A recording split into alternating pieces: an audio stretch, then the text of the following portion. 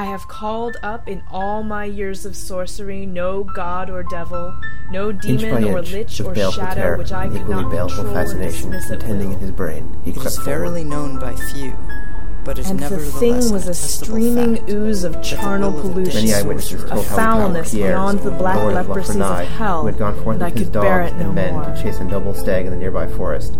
Before taking horse and rider, he caught them with one hand. Gibbous dreaming of conquest and the vaster necromancies, and the shadows they were people, mostly priests and women, it is told, whom he picked up as they fled, and pulled limb from limb as a child might quarter an insect. The Double Shadow. A Clark Ashton Smith podcast. Hello, and welcome to The Double Shadow, a podcast exploring the weird fiction of 20th century writer Clark Ashton Smith. I'm Tim. I'm Phil. And I'm Ruth. And this week we'll be covering The Disinterment of Venus. It's our 10th episode. That's exciting. It's really exciting. 10 episodes. How do you guys feel looking back now on 9 completely successful episodes without a single mistake ever once? Feel pretty good about it. It's like A pluses. So we have forums now. We do have forums. We talked about last time, but we should bring it up again because you should join them and speak to us. Yeah, talk to us on our forums. And talk to the other people who are listening to this. If you send him personal messages that are of a romantic nature, he will respond. I will, with enthusiasm. I need to try this. There may be a short delay after sign up because I approve the accounts manually, ideally to avoid spam. If you pick a really spammy looking name, it might not get approved, in which case shoot me an email. A lot of insightful discussions going on, so come on. What are you waiting for? Join now. It's free! Free. So, The Disinterment of Venus first appeared in the July 1934 issue of Weird Tales, alongside Through the Gates of the Silver Key by H.P. Lovecraft and E. Hoffman Price, and other stories, of course. I'm obsessed with the idea that there exists, I mean, I could clearly easily research this, but I'm obsessed with the idea that there exists a perfect issue of 1930s Weird Tales that has a classic story by Lovecraft, by Howard, by Clark, and probably by, some other early figures. Nard Jones. In the magazine. You gotta get a Nard Jones original, otherwise it's not a Nard Jones. I guess we should also point out this is the first Averone story that appeared after Colossus of Yulorn, so we're now back into the proper continuity. Okay. So, good. Colossus of Yulorn would have come between the two. Yeah. Nice. The story was heavily revised 4 times before being accepted by Weird Tales. Farnsworth Wright objected to its satyriasis, which is the word for male nymphomania. I had no idea. There's a word and it's a thing, and it's definitely in this. Although it's funny, like when you read the letters between Lovecraft and CAS, they make fun of Farnsworth Wright being. They both do. Lovecraft too, I think, make fun of Wright for being for objecting to sexual content in the stories, right? And they always point out just how sexualized the covers of Weird Tales were, which is totally true. Like those covers are salacious and awesome, but like they had a very valid point about the hypocrisy of the magazine.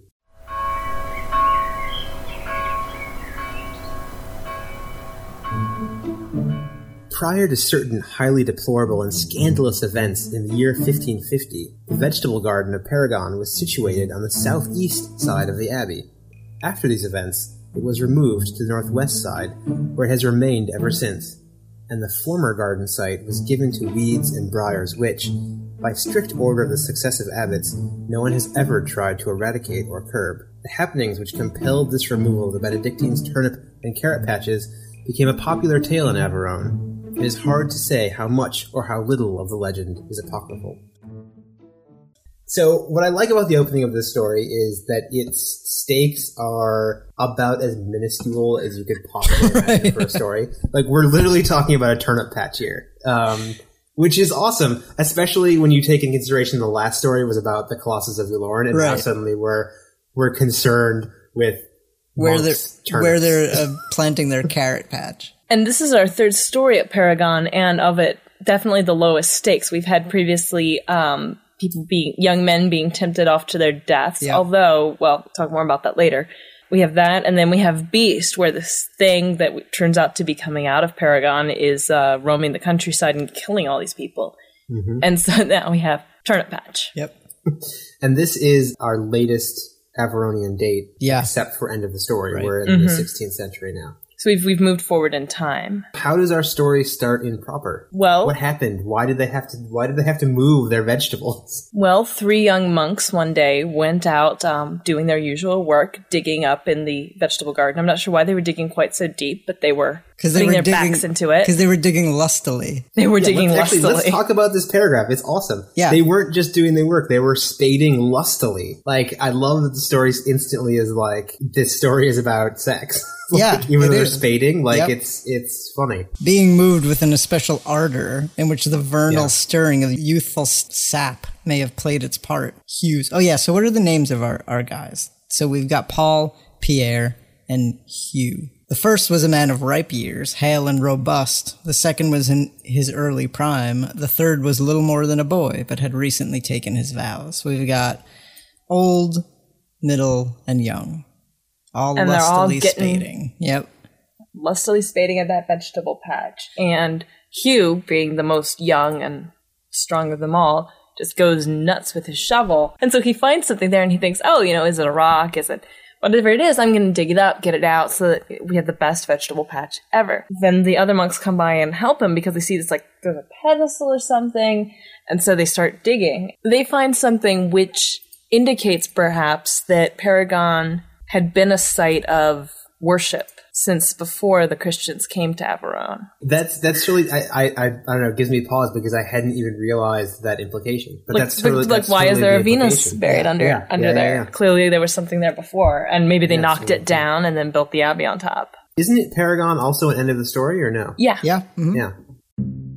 In the large pit they had now dug, the monks beheld the grimy head and torso of what was plainly a marble woman or goddess from antique years.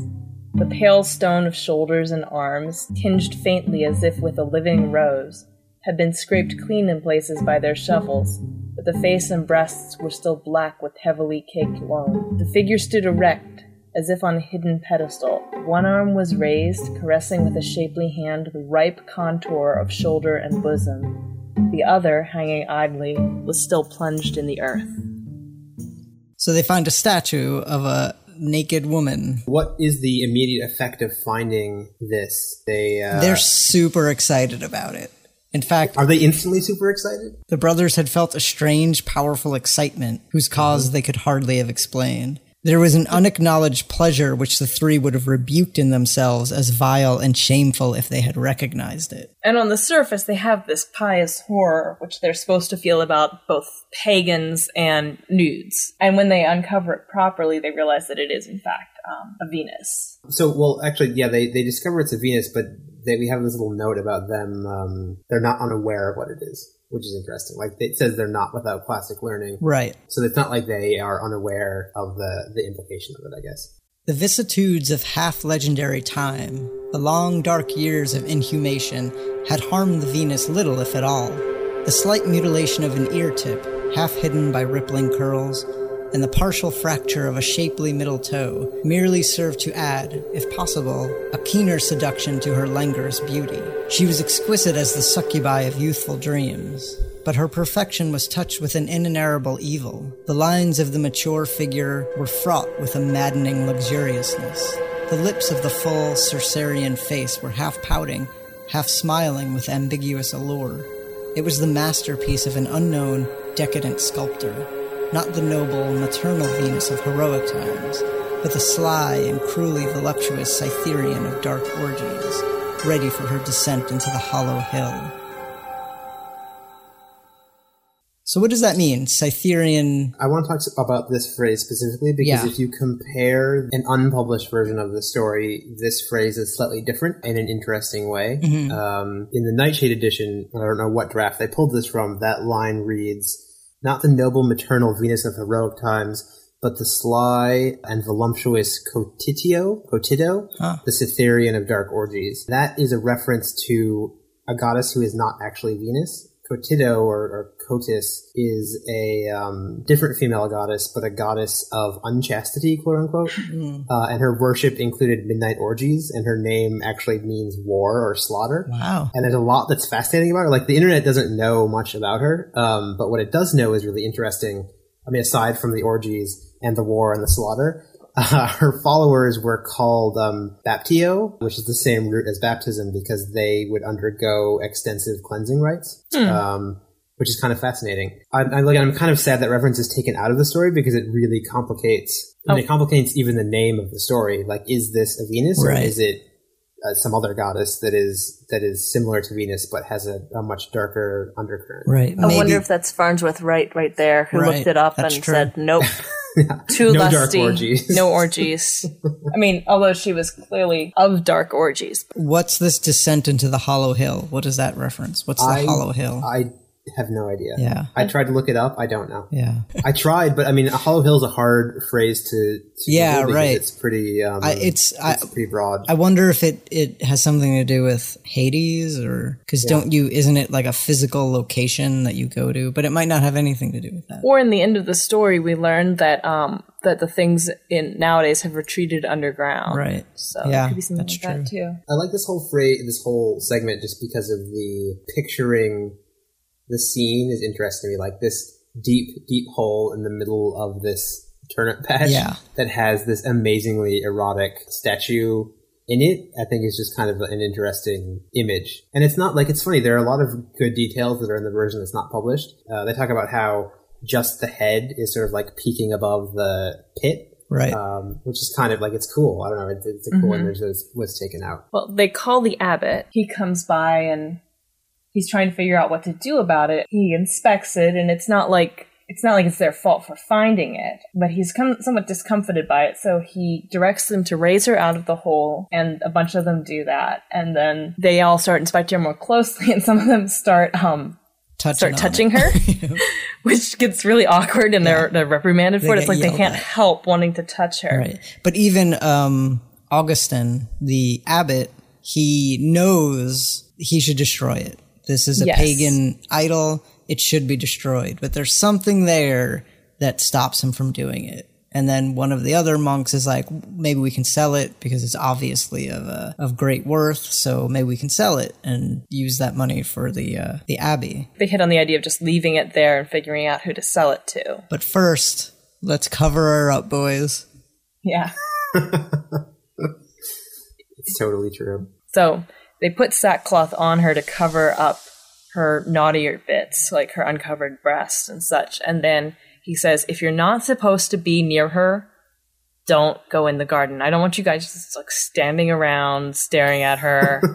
This story has so many monk boners in it. It's so many crazy. Monk boners. Yeah. In fact, we can assume all of them except for maybe one, which we'll get to later. So he goes on to state specifically that generally the Abbey of Paragon, everybody's very well behaved. You know, they keep to their monkly duties. But now it's like Animal House in there. Like something has gone horribly wrong. Yeah. There's a spirit of unruliness going on in the Abbey of Paragon now. Impiety, ribaldry, and wrongdoing. Wrongdoing.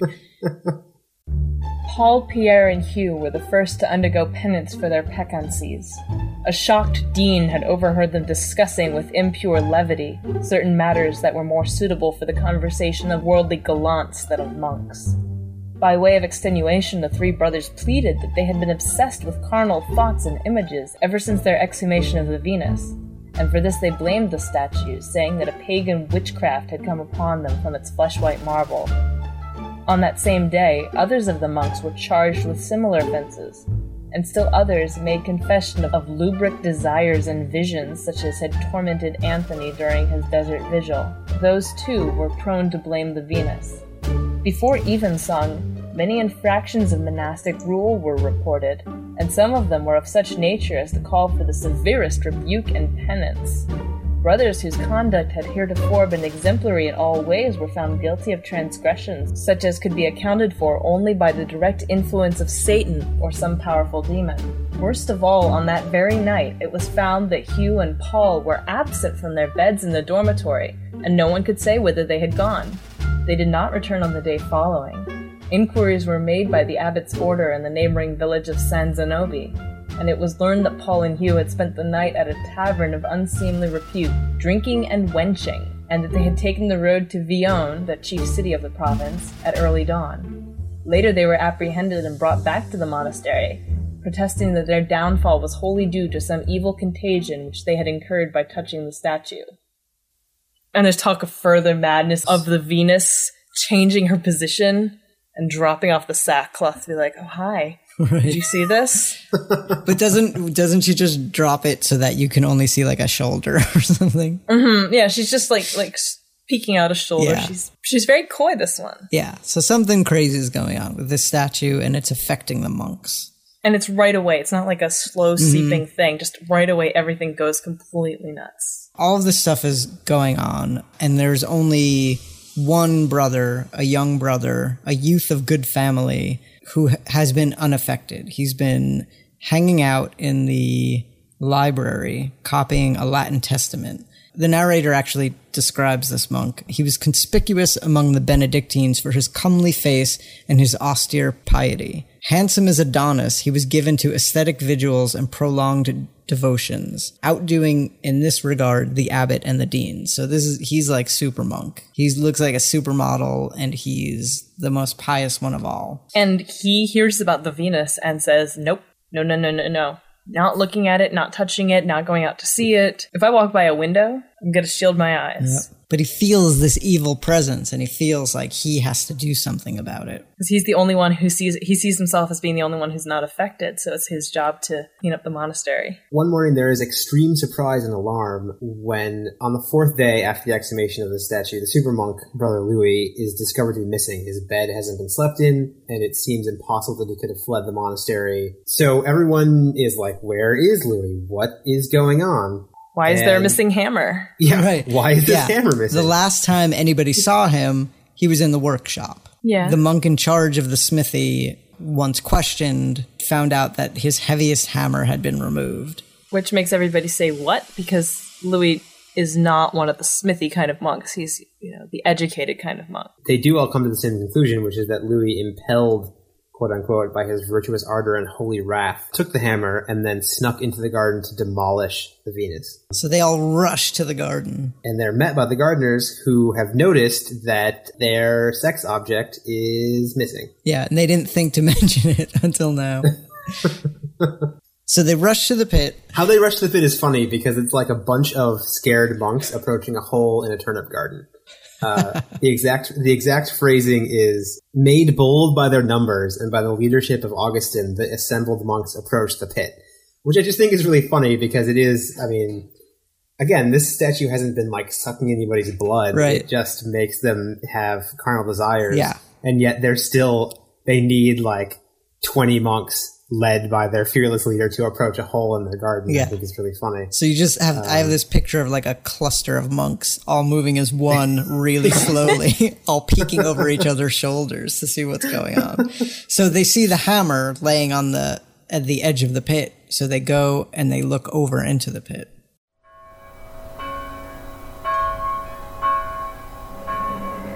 Somehow, the Venus had been overturned and had fallen back into the broad, deep pit. The body of Brother Louis, with a shattered skull and lips bruised to a sanguine pulp, was lying crushed beneath her marble breasts. His arms were clasped about her in a desperate, lover-like embrace, to which death had now added its own rigidity. Even more horrible and inexplicable, however, was the fact that the stone arms of the Venus had changed their posture, and were now folded closely about the dead monk, as if she had been sculptured in the attitude of an amorous enlacement. So that's pretty creepy. It is, yeah. They feel both horror and consternation, which is very monkly of them. Right. They're like, oh my god, I'm horrified. But Louis, what were you doing? Right.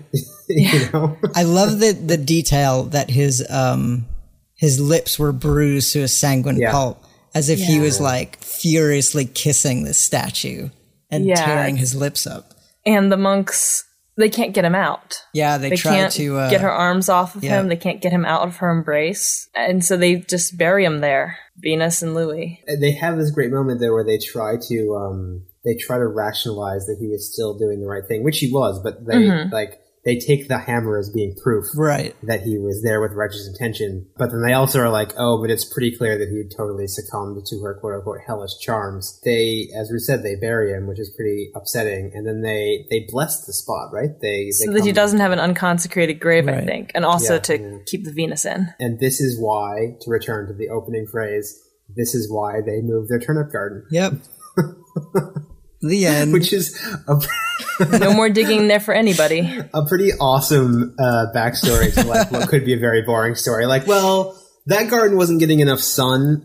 Turnips need more sun, so we moved it over there. Right. No, actually, we found a pagan orgy goddess, and she pulped the lips of one of our monks, so we had to move the turnips. Right. And you could just imagine, like, why this story is being told. Like, somebody's visiting the monastery, and he's like, I've noticed that you have a patch of overgrown. Well, you could make that a garden. Oh, that used to be a garden. Let me tell you what happened. So, Phil, tell us about the Nightshade. Yeah. The Nightshade version, aside from from a couple of different phrasings and details, like we pointed out as we were going through the story, takes us into the perspective of Louis as he's going out to the garden to destroy the statue, which is something that I really miss, actually, in the Elder's Dark version. It's creepy to be in his perspective, and it's interesting to sort of be in the mind of this monk as he gets seduced by the statue. How does it happen?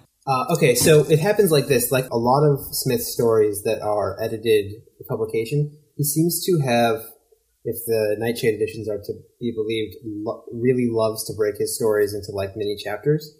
So this story in the Nightshade edition is broken into 4 parts. Mm-hmm. And the third part takes us into Brother Louis's perspective.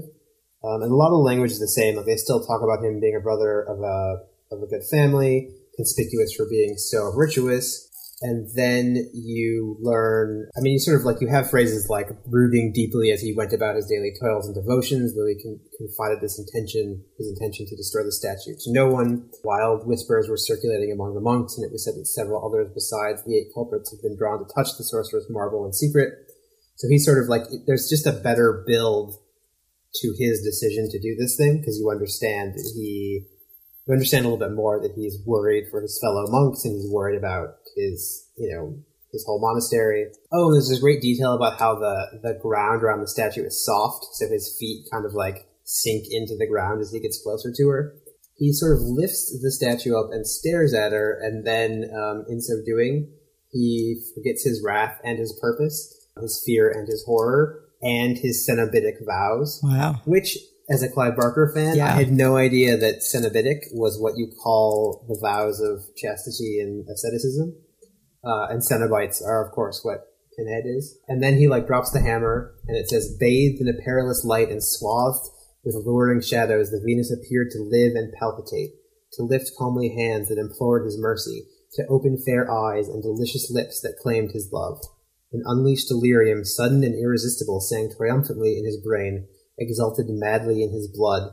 Stepping across the forgotten hammer, he embraced the Venus. Her arms and bosom were cool as marble to his feverish touch, but they seemed to offer the firm softness and resilience of living flesh. And then it cuts to the next part, and they discover that he's missing. Wow, that is pretty cool. It's better than the published version. The Nightshade version also, like, sort of goes into a little more detail about what the other monks were doing, and, like, when they left, like, the wenching they do, and those kinds of things. It's a better version. And I think Farnsworth Wright had wanted to cut that out, because when you think about that, that's a nice seduction scene right there. I'm guessing he didn't want to publish it, especially with him being a monk. Well, this is my question about this story. Like, what do you think the tone of this story is, and what do you think the narrator thinks of these monks? Because the word evil gets dropped into this story a lot, and I would make the case, probably poorly, that I think the word evil is being used with some kind of irony, because I don't actually think that this statue is necessarily evil. Right. No, I think we could assume that the narrator is a monk. So, of course... that would be one option. Yeah, of course the actions of this Venus would be evil, because sex is evil. They've taken cenobitic vows. Cenobitic is such a good word. Yeah. I see this as part of the Averon struggle between the old and the Christian, and also highlighting the weakness of the monastic order in Averon and of the church in Averon. So that all it takes is one statue of Venus, one lusty statue, and suddenly they forget that they're monks. Right. It's another one of those stories where, like we know, I think, pretty clearly that Clark Ashton Smith, let's not call Clark Ashton Smith the narrator of the story, but the author, Clark Ashton Smith, comes down on this conflict between the old and the new on the side of the old. Yes. Which is why the tone of the story, I think, is interesting, because he keeps calling this thing evil, and I don't think that Clark Ashton Smith would view a sexy statue of Venus to be evil, which is why I am curious about the tone of the story and like what it is after. And I don't know that I have a good answer. I have this sort of this thought of it as a there's this famous essay called "The Return of the Repressed" that's all about horror in film, and the case is sort of about how many horror films can be read as like a return of the sort of Freudian repressed. And this feels very much in that vein of a story about people who have repressed a intrinsic part of their humanity, like their sexuality, and then in being confronted with it, it drives them to extremes. And again, this isn't a horror story, so it's not like they go out and rape anybody or do anything really, truly horrible, but it is, it still is about them confronting something that they have been trying to ignore about themselves. Right. And it comes right into their house. It's kind of like Rawhead Rex, actually, speaking of things. You're right. And I just read that this week. I've actually never read it, I don't think, but I saw the movie, and it's ridiculous. It is ridiculous. Dudes, it's in the book you lent me. Yeah, I know. I apparently haven't read the entirety of the Books of Blood, so despite... Yeah, but it is very much, except that Rawhead Rex is much more, has much more agency. He does. Well, he's like the monstrous male sexuality instead of the... and I hesitate to call this monstrous female sexuality, but let's just call it like powerful female sexuality, I guess. Definitely. It's not necessarily saying she's evil, but the fear, the masculine fear of the sexual female. Yeah, but Tim, you, like Ellen Moore, should start worshiping the goddess of unchastity, war, midnight orgies, and baptisms. I should. I think I will. Starting now. You heard it here first, folks. I am now a priest of Kotitato. I like this story. It seems like a little bit of a lark to me, but it's a fun lark. Yeah, it is fun. I don't love it. It's not in my top 5, but it is fun. Yeah, I like it as a little bit of backstory to Paragon. I feel like we're getting a really good picture of the Abbey on the whole. And it's mysterious. Like it's a weird story, and it doesn't offer us answers. It's funny. The one image that I like that I don't think is in the Nightshade, but is in the published version, is this idea of her wandering around the garden at night. Right. Which I think is really kind of, it's not like super horrific, but it's unsettling. It's creepy. Yeah, it's creepy. That's the Disinterment of Venus, folks.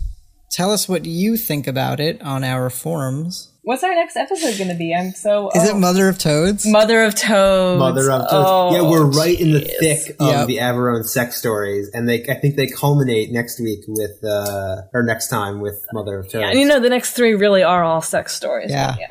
What's after? Enchantress of Solaire. So again, and then the Satyr, kind of a sex story, and then the Satyr. Yeah. And then we're done with Averone. Oh, so sad. It's going to be sad. This is what's going to be sad. When 2 stories into Hyperborea, we've all forgotten about Averone, because let's kind of be a little bit honest. Yeah. Those stories are probably better than the Averone stories. But I love Averone. I love it too. It has a place in my heart now. Yeah. Yeah, it's just going to be sad because Zothique's going to come around and we're going to be like, oh yeah. Yes. Join us next time when we read the sexiest of the Averone stories, Mother of Toads. Oh, I can't wait. Yep.